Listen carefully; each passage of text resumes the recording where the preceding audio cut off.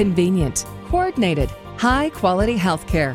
That's our focus, keeping you up to date and informed. It's SMG Radio, brought to you by Summit Medical Group. Here's Melanie Cole. Clinical trials are research studies that involve people and understand what they are can help you decide if a clinical trial might be an option for you, or maybe you have a friend or family member with cancer and are wondering if a clinical trial is right for them. My guest today is Dr. Biren Surya. He's an oncologist at Summit Medical Group who specializes in lung cancer, leukemia, and lymphomas. Welcome to the show, Doctor. So tell the listeners, what is a clinical trial and why would somebody want to be involved in one? So clinical trial is a study looking at either a new combination or a new drug for a specific ailment. So for example, if I think that this new drug is going to work for lung cancer, I just can't give it to any person or any patient. I need to make sure I do it in a manner that's safe for them, it's going to be effective for them, and at no point in time do I want to jeopardize someone's health. So clinical trials are developed to make sure that what we do is going to be the best thing for the person. So how does someone even find out about clinical trials? So asking the doctor is probably the first thing you need to do. But let me step back and say something very important for clinical trials. I think for a patient with cancer, it's really important to have clinical trial discussion at the first visit when you have that discussion with the cancer doctor about what treatment options there are. Having that evaluation up front is so important to make sure that we get the best benefit of the newest treatments that are out there.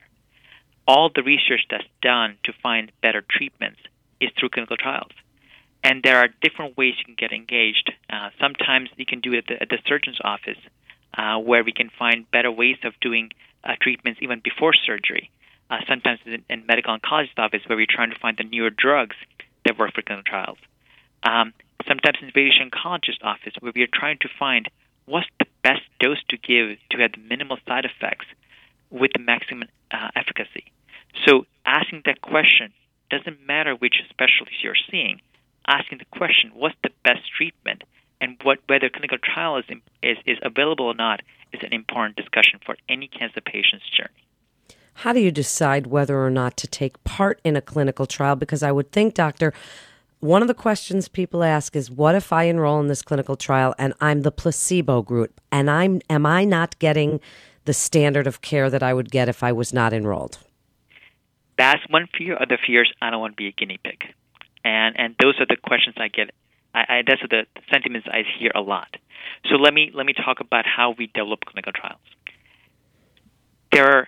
Before we have anyone enroll into the study, there are studies done to make sure that the compound or the combination of treatments we are giving are actually something that are worth considering in this particular patient population.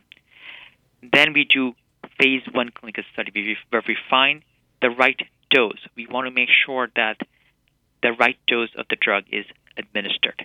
Now, this is typically done at specialized centers, and usually patients who have had treatments before and have had either stopped having the benefit or did not benefit are eligible for this particular phase 1 studies. Then you go to phase 2s and phase 3s. This is the type of studies that we do at Summit Medical Group. We are now looking specifically at specific diseases, for example, lung cancer, leukemia, myeloma, or breast cancer. And within that, for that specific disease, looking at one of two different options, either doing what we currently do, which is the standard of care, or doing something in addition to standard care, so adding a new drug to the standard regimen, or something that we have shown that it works just as effective, and that is not standard. And this is something we discuss with patients of what we know, what we anticipate, what are the potential benefits, and what are the potential risks. And we discuss this and give them informed consent to make sure they make the decision with the most information. Having the discussion, I think, is important.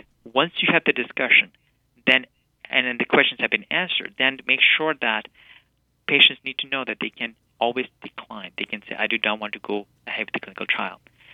But just to understand, everyone understands, this is how we find new treatments. This is how we find the new drugs. the better cures. So clinical trials are so important in development of better treatments for cancer. And how can patients ensure safety during a clinical trial and the ethics of what they're going through? So this is where the informed consent process comes in, plays a very important role. We have learned as medical profession how to make sure we take the safety of patients and even vulnerable patients to make sure that we do the best we can and provide the most information we can so that they can make an informed decision. So the consent process involves giving patient information both verbally but also written information so they can understand what the risks are, what the benefits are.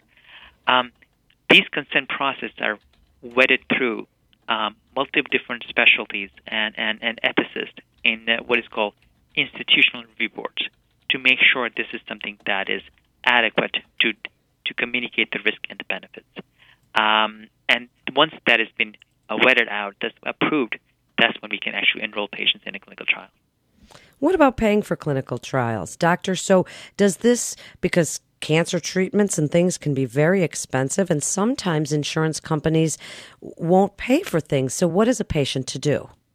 So this is a problem. Fortunately, we don't have much in New Jersey.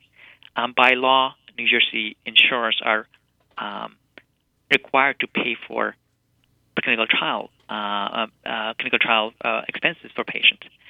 And we also, when we design clinical studies, if we are doing something that is outside of a clinical routine practice, we will make sure that the sponsor of the study, whether there's a federal government through the National Institute of Health or National Cancer Institute, or the sponsor would be pharmaceutical drug company, pays for those things so that it is not a burden to the patients who are already having other issues and other distresses.